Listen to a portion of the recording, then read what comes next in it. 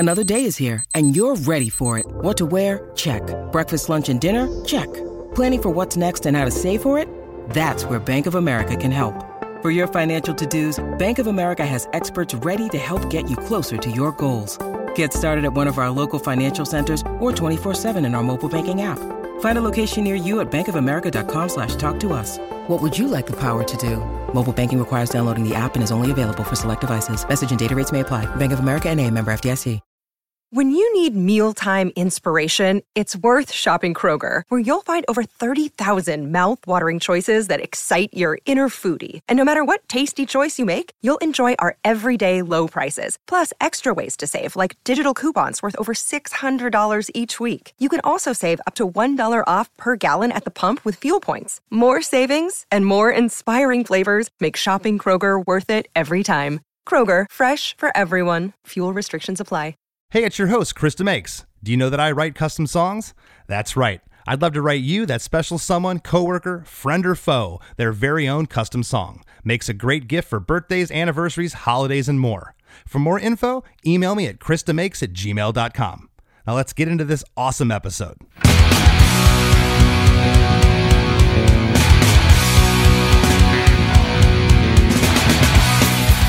Hey gang, we got a killer one lined up for you. Today's guest is my old friend, Jay Navarro, lead vocalist for the Detroit, Michigan punk rock band, The Suicide Machines. Together, we break down the inspiration, writing, recording, and release of the song, Break the Glass, taken from their 1996 debut album, Destruction by Definition. I recall hearing a rough first mix of the track all the way back in December of 1995, when Less Than Jake was touring through California as the Machines were putting the finishing touches on the record, and how I was immediately blown away. Jay credits producer Julian Raymond with not only letting the band be exactly who they were, but also with how he would build the productions, namely on the choruses of the songs, to make them sound huge. I was also humbled and shared a laugh when Jay corrected me on a few misheard lyrics within Break the Glass, things I've been singing incorrectly for ages. Jay and I go way back, and it was also super cool that he was able to fill in the blanks correctly with some of my faded memories from more than a quarter century ago, namely how the two of us first met. For all this and much more, don't touch that dial. Hey, hey, have you heard? Krista makes a podcast. Hey, hey, have you heard? Krista makes a podcast. Hey, hey, have you heard? Krista makes a podcast. Hey, hey, have you heard? Krista makes a podcast. I first heard of the Suicide Machines when you were still called Jack Kevorkian in the Suicide Machines. I got a hold of your Green World demo in 1994 with such classics as Snot Rag, Post Office Death Squad, and the original version of Van's song. And I was immediately attracted to it. I love the sound. There's something about the Suicide Machines, what you guys brought to punk and ska. It was just a little bit dirtier. You had that Detroit thing in there, you know, like you can hear those influences, that MC5 and just that Motor City sound. You released those initial demos on Sluggo's Old School Records, your own label. And then in 1995, Hollywood Records came along and signed the band.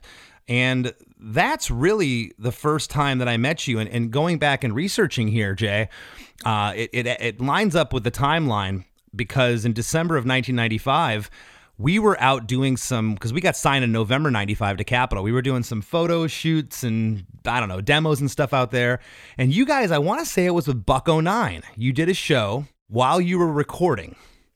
And that lines up because the record was then mixed in January of 96 by Jerry Finn. And I remember that night you took me out to the band van and you played me a cassette with a rough mix of Break the Glass, which you told me the other day you have and you'd like to share with the listeners. So we're gonna play a snippet of the Break the Glass rough mix that I heard all the way back in December of 1995. Don't wanna talk about it.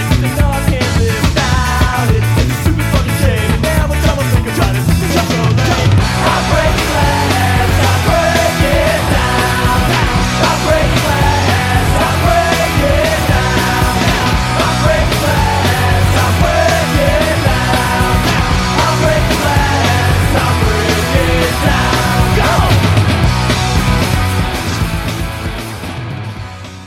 I think I met you before that though. Did we meet before then? Yeah, man. I saw you guys play at the Falcon Club in Hamtramck. I think it was like your first tour. Oh my gosh. Yeah, man. That's right. Yeah, dude. That's how I met all you guys. Jessica was still in the band, and or wait, maybe was she there? Yeah, I think she was there. No, she was in the band, and you know what? And that makes sense because when in December '95, we seemed like long lost friends. You were so eager. That makes sense that we did meet. Yep, that is crazy. I distinctly remember "Break the Glass." I think that was the first song you played. I want to say maybe "Islands" and "New Girl" and "No Face," but for sure it was "Break the Glass," and that's why, for sentimental reasons, I picked this track. Man, the other day when you went into it in Atlantic City, it just still gives me those goosebumps. Man, there's something about this tune. It's awesome. Yeah, I don't really remember Atlantic City too well. You don't? No. It was a beer festival. You shouldn't. Yeah. So you guys were having fun. So take us back now. Let's rewind the clock 25 years. What do you remember about writing and the inspiration behind Break the Glass? We were already kind of messing around with Break the Glass before we even were like we had already talked to Julian, but right around the Buck 09 tour that we had done that summer, we were already starting to kind of like mess around with some things just after it, you know what I mean? And before it too. And that riff, the opening riff was kind of kicking around, and that scale actually had been kicking around for a while. But the descending, the guitar riff. Yeah, like no one ever really knew what to do with it. So that scale was kind of around for a while. And if you listen to the end of the really awful demo that I sent you as well. The original demo. Yeah. Which didn't you say that was called something about My Dog Is Dead or something? Well, originally I think that or Islands was called My Dog Is Dead. I can't remember which one, which is ridiculous. But if you hear the end of the other one I sent you, which was like practice tapes, the end of it sings something, has the hook like some horrible high school hook like I Saw You the Other Day or something like that, was actually part of New Girl.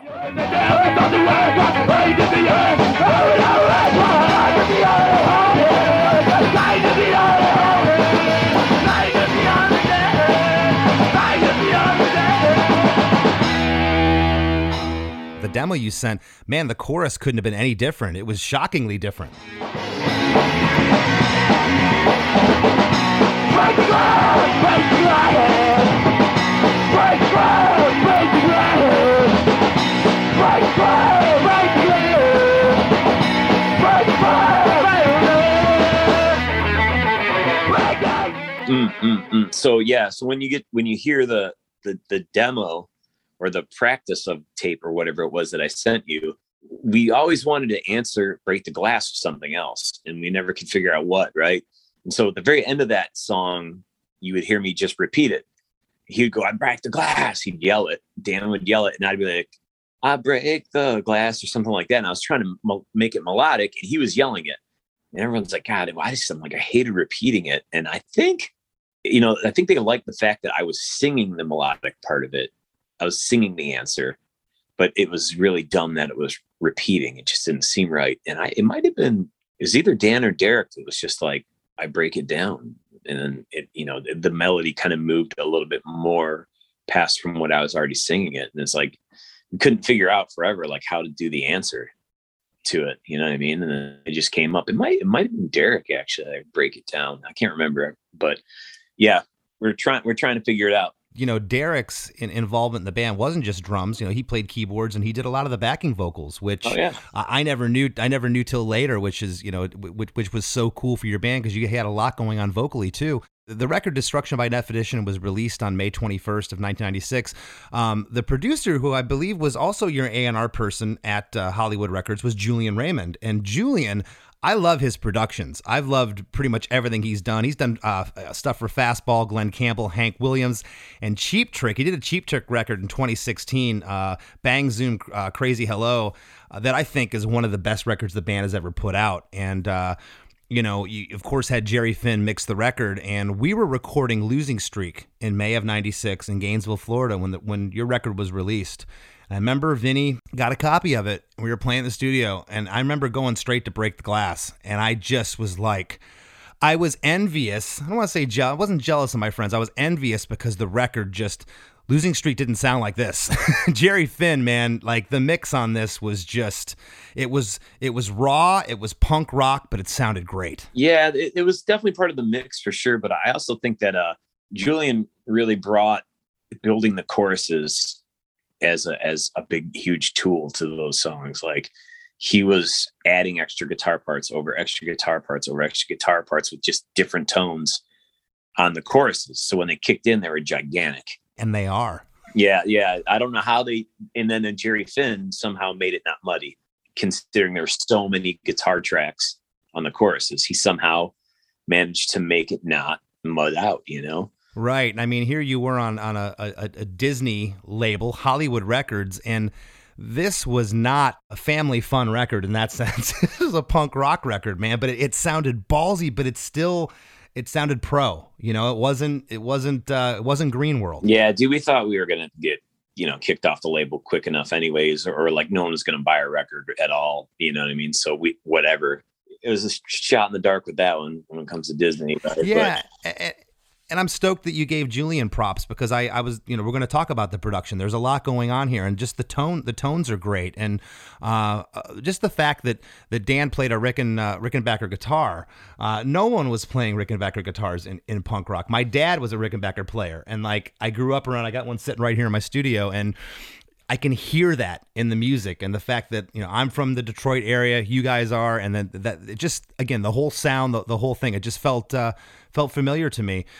You guys, of course, done a bunch of Warped tours. Our first Japan tour, Less Than Jake, was in September of 1998 with you guys. You guys had already been over there. I remember the plane ride over, you telling me, oh yeah, man, there's going to be fans waiting for us at the airport. I'm like, what's this guy smoking? And we get to Narita Airport, and there's fans with gifts and flowers. I felt like we were Kiss of the Beatles, man. It was the coolest thing. Yeah, man. You just made me think about something. Not to change subject to Japan. You guys let us jump on a show somewhere outside of LA during the recording of Destruction. We came and played on your guys' gear at like the Salamander Club or something bizarre. Then that's the night I'm talking about when you played the demos. Yeah, you guys came to see us play. You were recording. That's what it was, dude. That's what it was. That's right. You guys got up and played a song or two. Yeah, man. I don't remember who else was playing with you guys. I want to say maybe the Hippos, because they were doing the California shows on that run. Yeah, it might have been the Hippos, actually. Might have been the oh my gosh, that's exactly what it was. That's awesome recall. Yeah, dude, I was racking my brain about what you were talking about, and I think that's what it was, dude. I thought that I'm like, why would they do a show while they're recording? No, you're right. You were recording. You came to see us play. Yep. And we invited you up to do a song. And I remember you guys being like, oh, we're in studio mode. Yeah. So I met you guys in Hamtramck. I think it might have been the first time you played Michigan. You had that old beater red van, dude. I remember that thing. It had a ladder on the back, right? Yeah, it had a ladder on the back. That was the blue and white van. It was mostly blue. And white? Is that what it was? Sorry. Yeah, and was there a place called the Mosquito Club back then? Yeah, Mosquito was after the Falcon. Yeah. That is crazy. And that was in 1995 when you jog my memory. That is when we first met. I also want to talk real quick before we jump into the song. Phil Caffel, or Caffel, he was also listed as a producer, but he's more of did he engineer the record? Yeah, it's Caffel. Filthy Phil. Phil Caffel. Yeah. Filthy Phil. And his credits are everything from Blue October to Alice Cooper to Eddie Money and the Suicide Machines. I mean, this guy's been around. He's a really cool dude, man. Like, I can't even begin to tell you. I would go to the bar and hang out with him, man. He's pretty rad. Like, I remember walking into some little British pub, and it was like no one was there, right?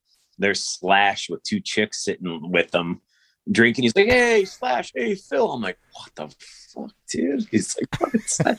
Those dudes are homies. Like, oh, this is my friend Jay from the Suicide Machines. Oh, nice to meet you. I'm like, he was just a cool dude, man. Filthy Phil's cool. No matter what, to start the session, Julian would always bring him his favorite brand of super expensive scotch. And he'd bring it proper. He'd bring it with something like a drinking kit for him. You know what I mean? The glasses and shit. It was pretty rad. That's how he started like all the sessions. That's what he would do for him. No matter what, that was like tradition between those two. And real quick, we're going to jump in here, I promise, in a second to the track. What was this like? You guys had pretty much done demos to this point. You get signed and you're like in a pro studio with like, was it an exciting time? Were you nervous? What was that like? And dude, so I know you keep mentioning Green World, but after Green World, we did the split with the Rudiments. Yes. Skank for Brains. Yeah, we did it at the same studio, right? This is just like home studios. You know what I mean? And at that point, we were kind of starting to finally come into our own after Skank for Brains. Like I was like actually singing more, like singing, not yelling. And I think we were kind of stumbling onto what we were going to finally sound like. We found our sound, I guess you could say, a little bit somewhere in that time between Skank for Brains and Writing for Destruction. But, I remember going out there and doing we went out and we did 4 demos.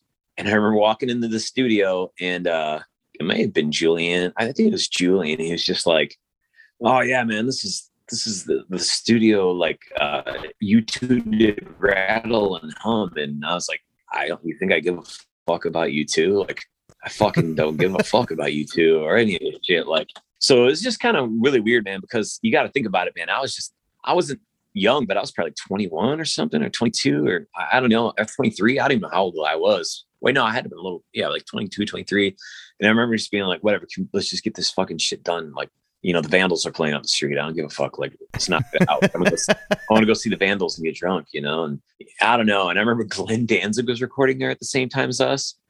And Derek stalked him into the bathroom. There's a little bathroom in the corner of A&M Records. He's like, oh, this Glenn followed him in the bathroom. He sat down the toilet next to him. It was bizarre. That's awesome. Well, we'll get into the tune now. The track is 3 minutes and 8 seconds. There's a 7-second intro, and it's just the word I used in my notes here to describe it. It's just chaotic from the start. And it's just like this steady kick drum, and Derek's doing these crazy drum fills, power chords. Royce is all over the place with the bass.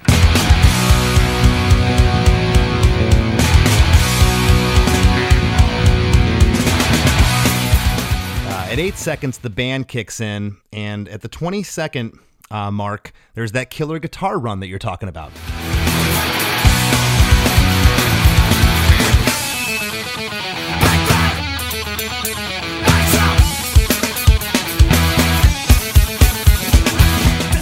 It's just the epitome of what I would consider ska, or a ska punk guitar run. It's awesome. It's panned off to the left speaker, and then while that riff's going on, the band drums kick in.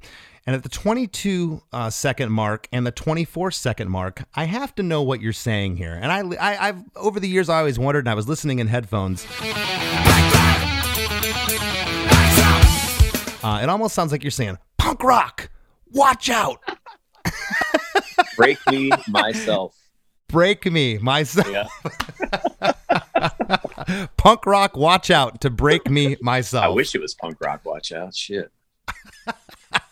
Well, that's so awesome that I was in the headphones for like about a half hour before I got you on tonight. I'm just like sitting there going, what is he saying there? And I'm still saying that's what it is. But okay, we're already at 28 seconds before the first verse kicks in, which is a pretty long time. Mm-hmm. But it's not filler. None of this. It all is building. The whole 28 seconds intro is awesome. And we get into the first verse.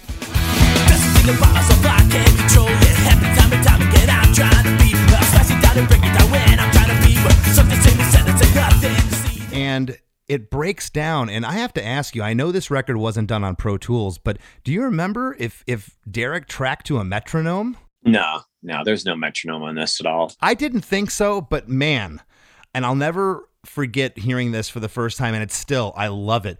Where the verses and the pre-choruses sit tempo-wise, it jumps about 4 clicks when that chorus hits. It just gets so fast, and just the energy of it lifts. And we'll get to the chorus in a second, but I want you to set up these lyrics in the first verse.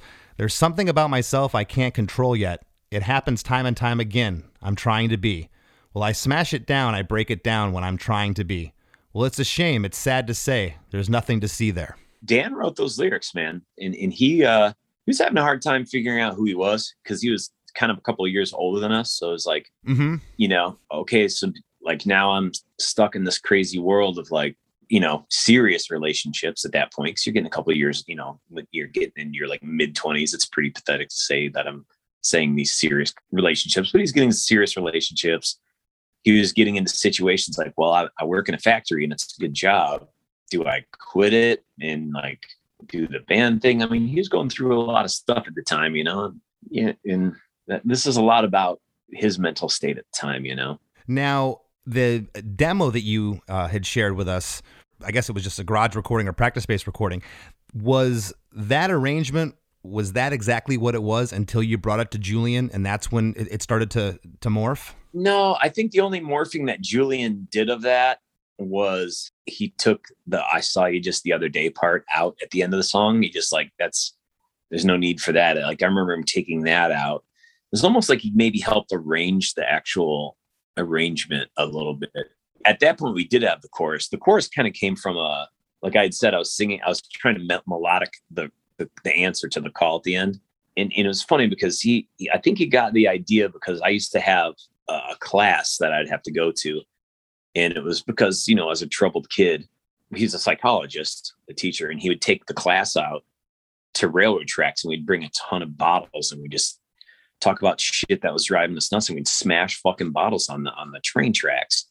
Now, it's kind of like where he got the idea for the hook of the chorus, and then he applied it to what he was going through. And then so when we brought it to Julian, he was like, "This is good. This is a single." And it's kind of like, what? All right. But yeah, I don't think he had a ton to do with that one, besides maybe just arranging it and making sure it was a little bit more mechanically sound, you know what I mean, from part to part. He did a lot of work on other songs, but this one wasn't, I don't remember him doing too much to it. I've always said a true band is a sum of its parts. Here, Dan came in with a lyric or an idea, a shell of a song, but it had to meld with what you were going through growing up and the bottles on the train tracks for the song to truly come together. That's freaking awesome, man. Well, that's how some of those songs work. Sometimes Dan would write a whole song or like a song like SOS, like Derek and I kind of both wrote a little bit together, like lyrically, or, you know what I mean? So there's always like you said, some whole parts, like a lot of times the Machines, and I'm sure, with Less Than Jake, the songs are always never going to be just your song, man. Too many people add the ideas to it to make it what it becomes, man. And, sure. I think as a punk band, we would be stagnant if it was like, oh, here's my song beginning to end.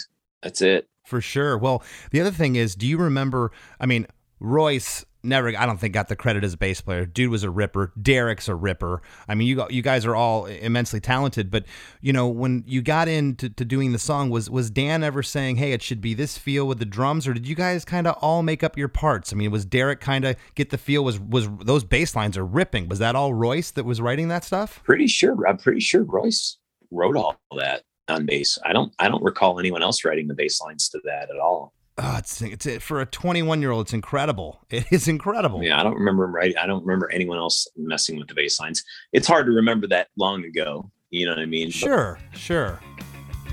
Hey, everybody, don't you dare go anywhere. There's lots more Krista Makes a Podcast after these messages from our sponsors.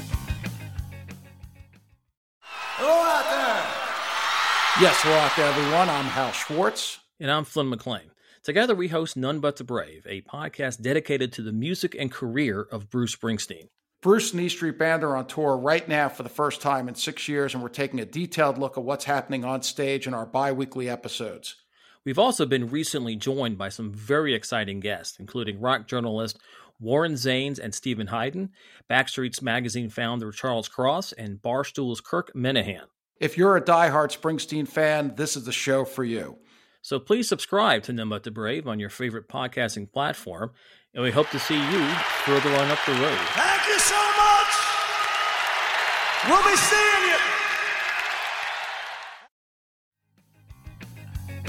you. And now, back to the show. But for the most part, you guys were writing your parts together as a band. Yeah, the Machines, it was never like, Dan was like, well, here's this, play something to it. And that's what Derek would play. You know what I mean? Like, there was no, I want you to do this, you know what I mean? Or yeah, that's not how it was back then. And it wasn't really like that even for like battle hymns even, Yeah, I figured as much, but I had to ask. Getting into the pre-chorus here totally changes feels. It's got that hi-hat ska thing that Derek's doing, and it's awesome. And this is when the first backing vocals come in. They're in unison, but there's also sporadic harmonies happening, and not many bands can get away with that and make it sound good. See, there are, don't talk about it. They know I can't live without it. It's a stupid fucking shame. And now every time I think I'm trying to think I'm so lame. Do you recall, were you doing that prior, or was that something that Julian was talking about? Let's keep some stuff in unison. Let's keep some stuff with harmonies. You know what, man? I'm starting to think maybe Julian did have more to do with Break the Glass than I remember, because I think he kind of brought in that pre-chorus lift up idea.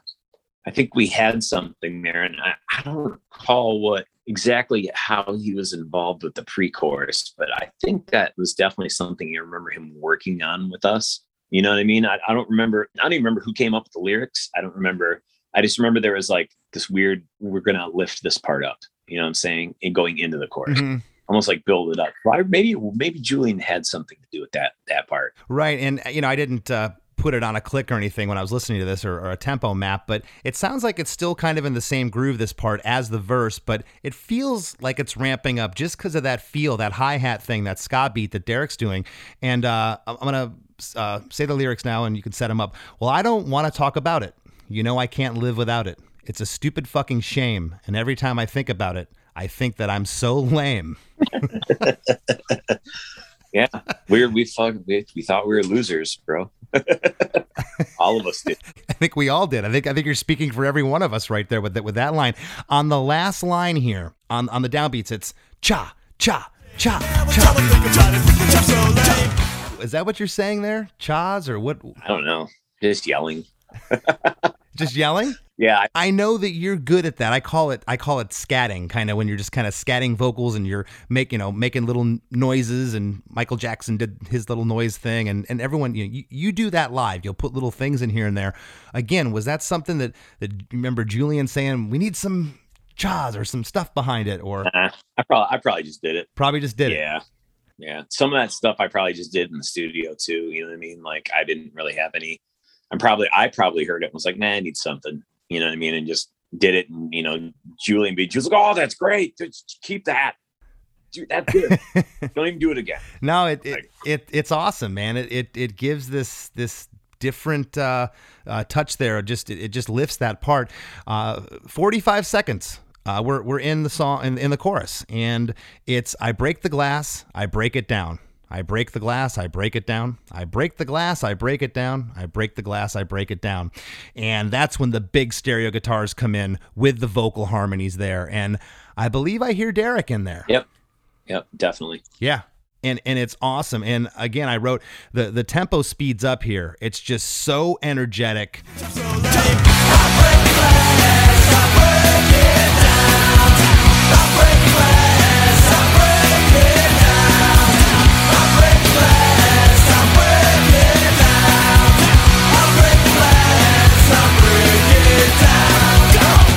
At the very end of the chorus, you give this spirited go, and you're back into the re-intro. There's no guitar run here, but the band stops before verse 2.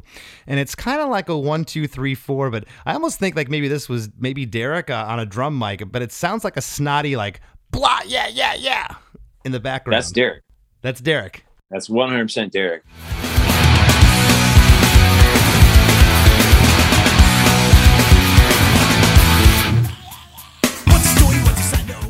Maybe Royce sang some shouts on the record, but I don't think Royce sang anything besides maybe a couple yelling parts. And it was all, Dan, me, and Derek singing. So that yelling is, and I guarantee you that it was off one of his drum mics. That's what it sounds like. Yeah, he would spaz out all the time on drums, dude, like, and just yell shit. And I think that's exactly what that is you caught him yelling it on the drum mic. So that's one of the things that really, when I go back and listen to this record, and to this day, from the minute New Girl starts, it takes me back to that time period. I always talk about it on the show. It's the memories that you have attached to songs, why they hit you so hard. But this record breathes, man. It breathes realness, that yelling on the drums, that just those little things. A lot of people leave that stuff out of records. Oh, that's not pro, or that doesn't sound, and those little things are the sum of all its parts. It's what makes this record so unique, I think. Yeah, what's funny is I remember thinking I couldn't believe that these Hollywood record major label people, when they were doing it, and Jerry Finn and all these guys, like, there's feedback in that song, like where the guitar stops. Yes. And they didn't take it out. They're just like, they left it. Right. That could have been muted. That could have been muted on Derek's thing when he's counting it off. Yeah. I mean, there's certain things here that could have been taken out and they were left. Yeah. And that's why I think that taking those out, it would have taken some of that what I'm calling that realness and that where the record breathes. I don't know, just it's unique and it's cool. We get into verse number 2.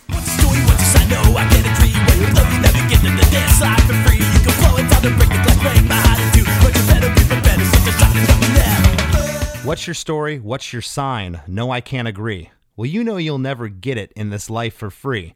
You can blow it down and break the glass, break my heart in two, but you better be prepared. It's such a shock. There's nothing there.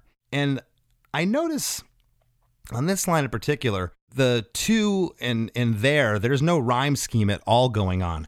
Do you recall, again, Julian or anybody making suggestions of, hey, this lyric, or were the lyrics scrutinized at all? Or was this what the lyrics were? Yeah, no, that was it, man. It was just like, you didn't need to rhyme. I don't think it needs to rhyme, but that's a lot of times with producers, they'll get in there and under the microscope and want to change things. And again, it doesn't need to change. It's punk rock. It sounds great. Yeah, man. No, Julian didn't really, I would say Julian was a great vocal coach, but he didn't really try to make us change lyrics. The only real fight in the studio over any lyrics was trying to change, the old word in the Van song, because I didn't want to sing a word Dan wanted me to sing because he wrote that song, and that was the only confrontation that had, or any sort of thought of anyone saying, hey, maybe this is the one, this lyric should be changed, was only that one song. So Julian never stepped in and said anything about any of the lyrics. He coached me into singing a lot better, for starters. And he really helped us build these phenomenally gigantic choruses, especially with the guitars. He did, man. He did. That's one thing about you guys that I always, just the choruses were always gigantic and they sounded awesome. How much older, how many years does Julian have on you guys? God, man, he's got 12, he's almost 15 years older than me, man. Okay, so then the reason I say that, I've said this before on the show, and we've had Rob Cavallo was amazing in this aspect. Producers are kind of like poor man psychiatrists. They have to come in and analyze a band. I mean, you guys were, especially you, man, there was no taming Jay Navarro in 1996. You were a hard-ass punk rocker. This guy had to come in. He's 15 years older. Who's the old dude here? He had to somehow harness this energy, and it sounds like he knew when to back off with you guys. He wasn't going to get it too much into the lyrics. Let them be who they are, and that's important with a band's identity. You can't change a band. If you do, then that's not who they are. Yeah, plus you'd be like a couple 40s deep into some malt liquor, and it was like, well, all right, whatever, dude. You would just kind of let us go, I wouldn't have wanted to produce you in 96. No way. Yeah, dude, I couldn't even stay focused on anything back then. It was just kind of that's why you asked if it was such a trip to go into a studio like that. And yeah, I mean, I guess it was kind of weird, right? But at the same time, I was just kind of so not even thinking about it, or even giving a fuck. It didn't really dawn on me how crazy it was. You know what I mean? It's kind of yeah, all right, cool. Let's fucking record this shit and get done or whatever. Yeah, let's go party. Yeah, exactly, man. I don't, you know what I mean? So in hindsight, it's holy shit, man, that was $250,000 endeavor. A lot of bands would, kill to get some weird shot like that. And I'm just kind of drunk and yeah, dude, oh, what do you want me to do? Okay, my turn to sing. Cool, whatever. Yeah, well, there's there's a vibe in this record, and all that comes across. We get into that pre-chorus here.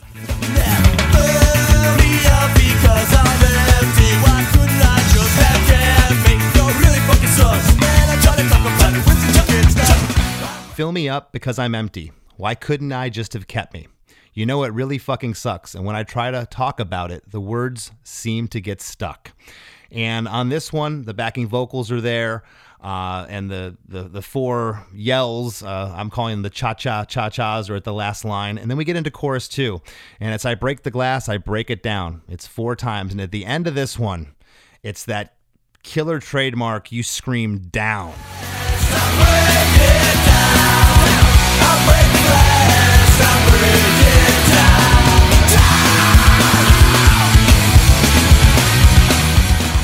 There's one thing I've of my friends that can scream like that, and you're one of them. I could never scream like that and make it sound believable. I can scream, but I can't give it one of those, man. And that down there is really spirited. Again, before Pro Tools, do you remember, was Julian doing a lot of punching in on tape, meaning like, okay, we're coming up to the line, we're going to punch in, or did he cut tape with the vocals and put things in? Or? I remember them cutting tape. You know what I mean? I don't know what I remember them cutting, and I'm sure we'll probably get to this because I think dude, I haven't listened to the record. I can't remember things, man. Like I probably should have listened to the song, right? Nope, that's why I'm here. Doesn't it? This has like an outro, right?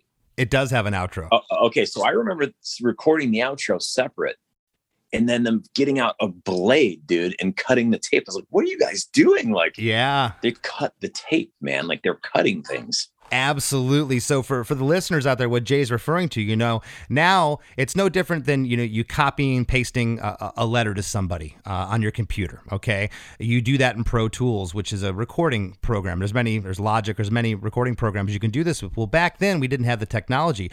You'd have this 2-inch thick tape that you'd be recording onto, okay, analog tape.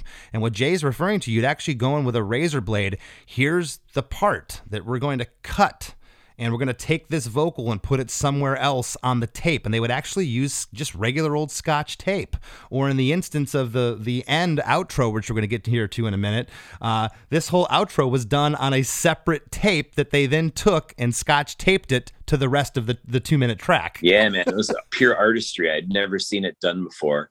Because I think they definitely cut a few other things too. And I remember the first time they were doing it, I was just like, I'd never even heard of it.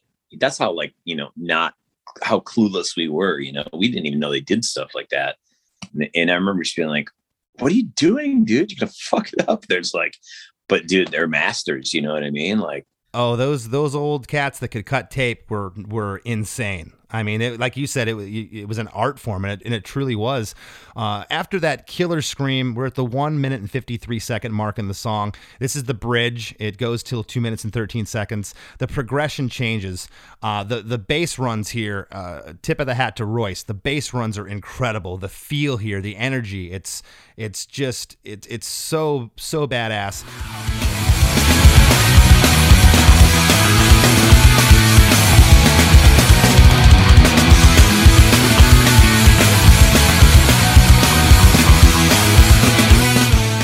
And at the 2 minutes and 10 second mark, right before we get out of the bridge, there's these 4 unison hits by the band. Jing, jing, jing, jing, before chorus 3.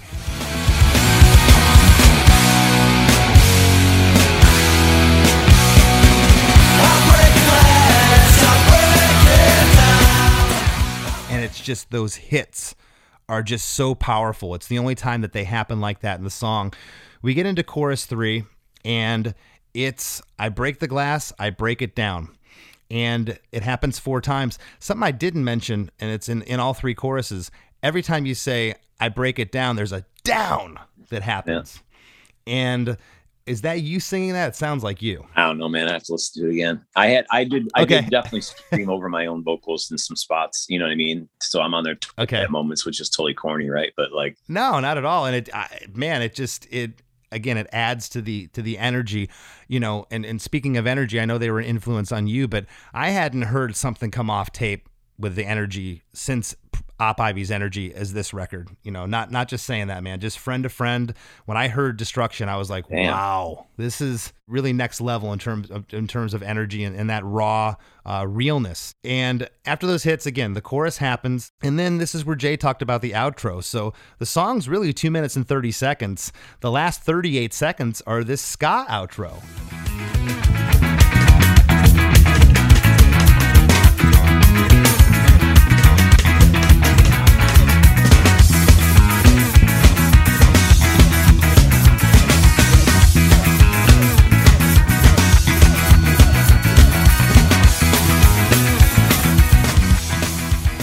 So ska, it just breaks down, and it kind of feels like the weather changes, a breath of fresh air. Just boom, you're in this next part, and you got some pick it up panned off to the left speakers, the old ska pick it up. Remember who did that? It sounds like Dan to me. I think that's Derek. Is that Derek? Pretty sure. The Alkaline Trio vampire himself yelling, "Pick it up." Who knew? Yeah. Who knew? At the 2 minutes and 46-second mark, there's this guitar feedback that you're talking about that they left in. It's just nasty sounding.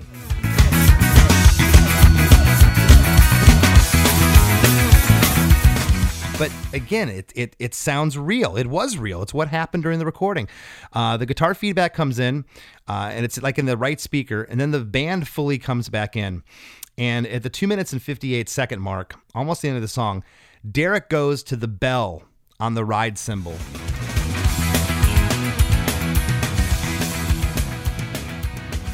And I remember the first time hearing this, and I still get the same feeling. Damn if it doesn't sound right there. It sounds like 70s Police, like Stuart Copeland. Oh, yeah. It's just got, and he just emulated, not that it was a ripoff, and I mean it like that, but it was. It felt like... He'd probably tell you that, too. It absolutely was. I love it, and the song is fading out, and it fades out, and not many songs with this intensity and that are this badass can have a fade out in punk rock and be perfect. Accidental. Yeah. Purely accidental. Like I said, it wasn't even really part of the song. I think it was like that's something we had been playing and had nothing else to do with it. We just couldn't really do anything with it, but it was the same key. So the song was the third track on the record. And do you recall if you were playing this song to a live audience before the album came out, or did you not play it live until the record was released? You know, I think there is footage of us playing at, there might be, man. I think there's footage of us playing at Fireside Bowl before it was really developed. I think there is. I'd have to go look it up, but I feel like it's either that or it was New Girl. One of those two songs were on this weird tape of us playing at the Fireside Bowl. And I think this was during the Buck 09 tour in 95. We ended up playing, at the Fireside, and I remember seeing footage of it. For those listeners that don't know, the Fireside Bowl was a legendary venue in Chicago. What was it? 76 in Fullerton. Yep. I think Slapstick had a song, and it was a bowling alley that they held punk shows. And man, want to say maybe we played with the Machines there. Yeah, but you did. I know that. Yeah. I know that Chicago was always a home away from home for you guys. Your shows there were nuts as Less Than Jake's were. Do you recall the record coming out and what the reaction was to this song versus the other tracks? Do you remember the audience reaction to Break the Glass? I definitely remember it was pretty much a standout song every night. You know what I mean? It's crazy. I mean, you know from back then, like we were already playing to a few hundred people at a show. You know what I mean? Well, we were signed to a major. But when that record came out, and it was like there was such a drastic change in just how many people were singing along. It seemed to sink its teeth into people way more than any other songs that we had done up to that time. You know what I mean? Like, when you hear a whole venue singing that song, you know how it goes, and they're singing the chorus. You're just like, you hear it over the music. I'm just like, holy fucking crap. Why are they even singing our song? Like, it's crazy. There's a big difference, man. Like, we went from a few hundred people a night, to 1,000 people a night, and when you go from that big of a jump from like 200 or 300 people a night or whatever it is to over 1,000 people, the volume of people when they're singing along is insane. Right. So I definitely remember people singing, and I was like, damn, people really like this fucking song. Okay. That's awesome. Well, I have to say, and it's a little weird, and it's friend to friend, and I know I can say this to you and not have it be weird in that sense, but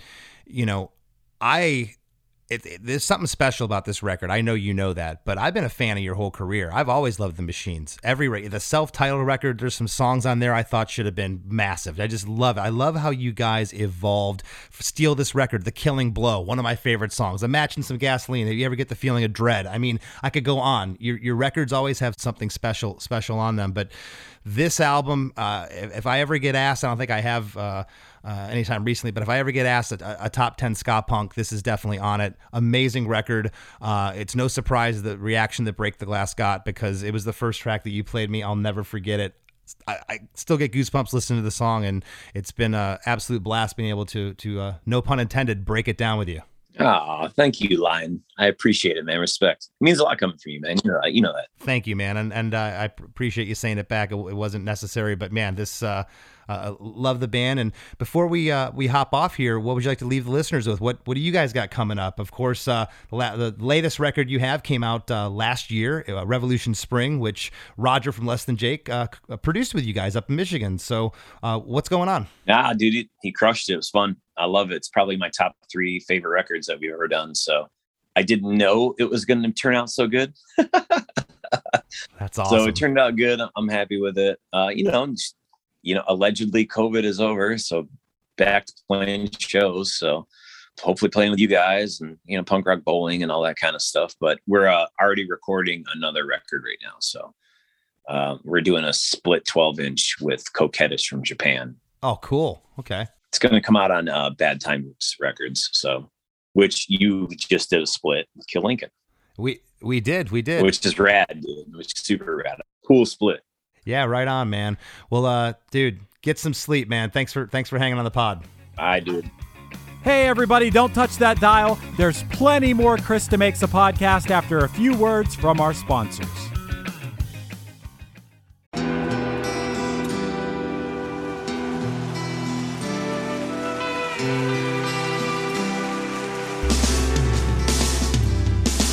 I don't think it overstates things to say that the Beatles were the greatest gift to entertainment and culture of our time, a secular religion, if you will, with their universal appeal and demonstrable impact on people's lives. I'm Robert Rodriguez, host of Something About the Beatles. With every episode, I speak with historians, musicians, artists, and Beatle witnesses, all in the service of fresh insights into the most joyous cultural entity the world has ever known. I hope you'll join me and listen to Something About the Beatles, now on Evergreen and wherever you get your podcasts.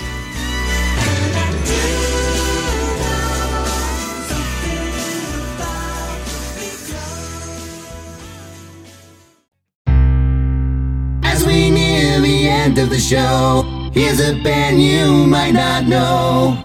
Welcome to this week's Band You Might Not Know.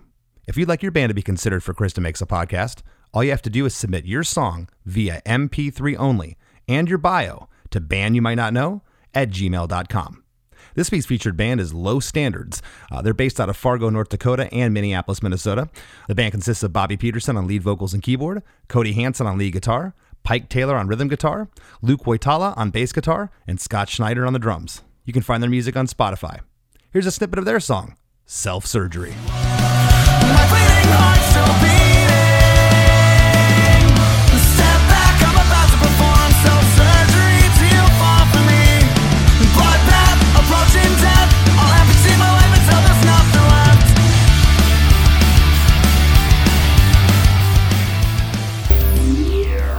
left. The Wrap with Chris and Chris. I definitely agree with you that Destruction by Definition is a top 10 ska punk album of all time. I would go as far as to say it's top 5, man. Yeah. It is such a good album. And you touched on so many reasons why, but probably the top reason why is the energy in that album. There's so much energy in that album. And yeah, they're all sick players. The songs are great, but it feels like you're at a show and watching a live band when you listen to that album. Yeah, Jay is so humble. He would never. I couldn't really say what I wanted to say to him. He wouldn't probably want to hear it, but he doesn't realize how talented that band is.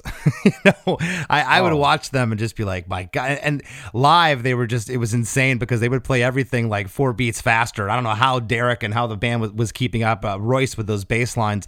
Royce never gets mentioned in the punk circles of bassists, and he should. Dude, he's sick. He's unreal. He's just, for whatever reason, Royce wasn't ever that like, look at me, the spotlight guy. He was always just kind of did his thing, but man, definitely a secret weapon in that band. And that record, definitely top 5. I said top 10, but top 5. There's something about that album that just oozes energy. Julian Raymond, you brought him up, and I'm glad you talked about him because a great producer or mixer knows when to leave in those elements that provide that energy. You brought up the fact that, they could have cut out the extraneous vocals The and the feedback. feedback and all that kind of stuff. But all those elements are in here, and it sounds incredible. Like this album still like hits hard too at the same time. Yeah, it would have been sterile. And Julian's the one that signed them at Hollywood, and I talked about it. I asked Jay for no other reason. I didn't want to know how old the guy was. It's here nor there, but just how much older was he when you recorded this? He was like 15 years older.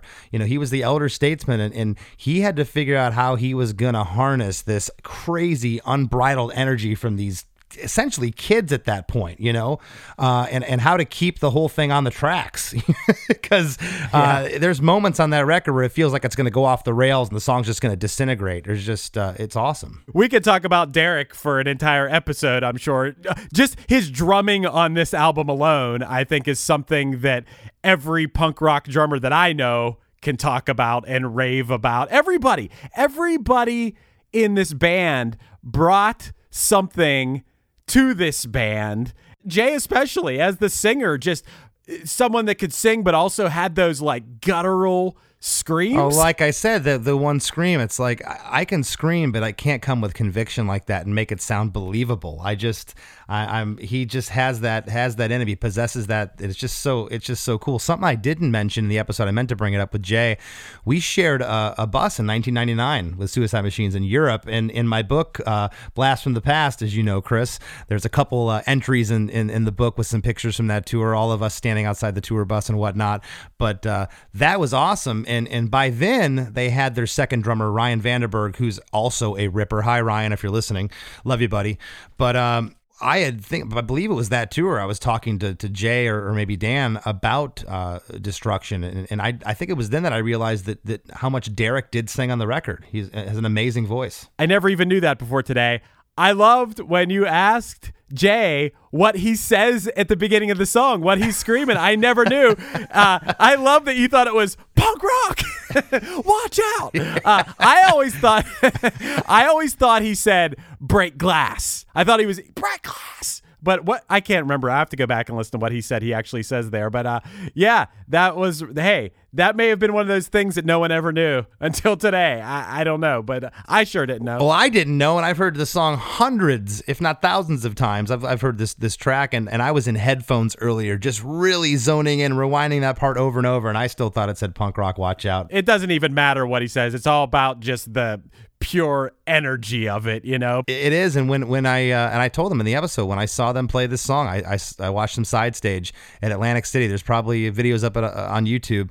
This was a couple weeks ago. They were just, this song in particular, I just watched it. It takes me right back to 96, late 95 when he played the rough mix from me that we played during the episode. It's just, I loved the track from the minute I heard it. Hey, that's how I feel about No Face. No Face was the first song I heard from this album, and that's still to this day. That is just my jam. The bass on that song, just everything about that song's amazing too.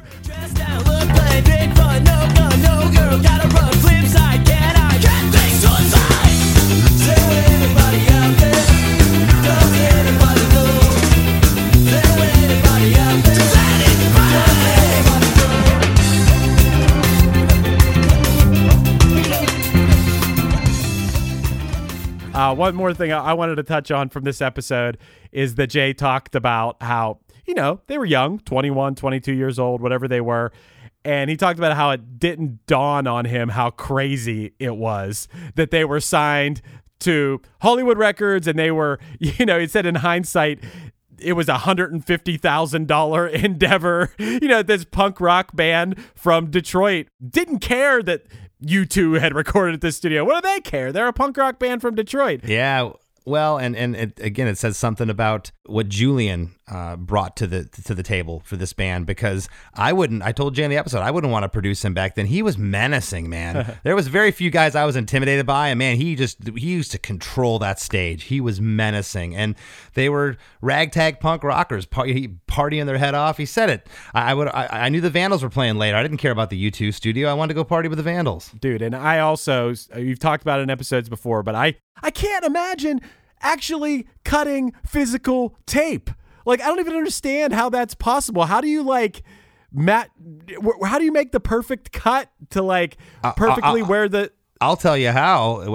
One of our producers, Steve Gravac, who did Borders and Boundaries, he had a ruler and he was measuring the hits out exactly. He'd cut the tape exactly. Okay. And then in the control room glass, the window, there was probably 500-600 cuts of tape. That's where he'd stick them up there. And then he'd meticulously put them back together so that the drums were exactly in time. That was what you'd do in Pro Tools now with a couple clicks of the mouse. You had to do it manually. It was incredible. That's totally insane. Yeah, and the whole outro of this song was on a different take that had to splice with the first half of the song. That's awesome. Wow. And what my last memory of being blown away by the Suicide Machines was actually when the last time Punchline was on tour with Less Than Jake. We knew Roger had produced it, and we'd been like, dude, you gotta let us hear that. You gotta let us hear that. We kept asking him, and then finally it was one day, I think maybe it was on Easter Sunday, he said, all right, you guys want to come on the bus? I'll play it for you. And I remember just all of us sitting there with our jaws dropped, being like, damn, this sounds so good. This band just, they're just always amazing. And I agree with you that they have had a lot of evolution in their sound. Like Battle Hymns was a lot different than Destruction by Definition. Then the album after that was a lot different. They had some kind of straightforward rock songs. Yeah, and some ballads. Yeah, but always an awesome band. And speaking of awesome bands and artists, Chris, we will continue to get awesome bands and artists here on the podcast if you would just go out and give us a 5-star review on Apple Podcasts. It's simple, it's easy, and we'd appreciate it. It's really easy. You just click the 5th star on Apple Podcasts. I know not everyone listens on Apple Podcasts, but even if that's not where you listen, go leave us a review. And if you have 30 seconds or a minute, you can type man, I really like this podcast. You have great artists and you guys are really cool, or something along those lines. And it just helps other people find out about our podcast, which in turn will help us get more and more awesome guests. And that's what you all want. That's all what you obviously want, correct? That's right. Every little bit helps. We appreciate all the support. If you haven't already, please join the Krista Makes a Podcast Facebook group. It's quick, it's easy, it's free to join. We have a lot of fun in there. If you haven't already followed me on Instagram, please do that as well. I'm at Less Than Chris D. And I want to thank this week's guest, Jay Navarro from the Suicide Machines, my old pal. It was an awesome episode, and we'll see you next week. Well, I don't know. Everyone has a podcast now. Well, not really. What is true is that, according to Nielsen statistics, 55% of the U.S. population, that's over 155 million people, have listened to a podcast, and 24% of the population, that's 68 million people, listen to podcasts weekly. And these numbers continue to trend upward. What's also true is that over 75% of all podcasts fade away after the first few episodes. It could be for a variety of reasons: lack of strong concept, poor production value, people not realizing how much time needs to be dedicated to it, or simply just not knowing how to get the word out about podcasts. That's where WeKnowPodcasting.com comes in. At WeKnowPodcasting.com, we have a combined 25 years of podcast experience, and we can help you achieve your podcasting goals. Whether you need help starting a new podcast or want to take your currently active podcast to the next level, we got you. From consultations to concept development, from theme music to editing, promotion, animation, graphics, you name it, and we're here to help. Don't become another failed podcast statistic. Let us guide you and help your show become a success. Check out the website at WeKnowPodcasting.com, and even if you're on the fence, don't hesitate to reach out. We're friendly guys, we're passionate about pods, and we're here to help. Bowie, Dylan, Marley. You've heard the names and maybe you've heard their songs, but what about the stories behind the records that made titans of music like these so universally loved and important? Join me, Josh Adam Myers, host of The 500, as each week I go through a different album from Rolling Stone magazine's 500 Greatest Albums list from 2012 with an incredible lineup of comedians, actors, and musicians talking about how the music has impacted their lives. New episodes of The 500 come out every Wednesday. Listen now wherever you get your podcasts. Hi, this is Chad Nicefield. And this is Justin Press. We're the host of Making Waves, the Shiprock podcast, a part of the Sound Talent Media Podcast Network. We're inviting you to sail away with us on an epic journey in musical enlightenment. Every week, we bring you only the best artists in rock music and discuss everything from the cruise to the stage to the saga of being a professional recording artist. We'll have lots of special guests along the way, so tune in every week. Your stateroom is available every Monday morning, so welcome aboard.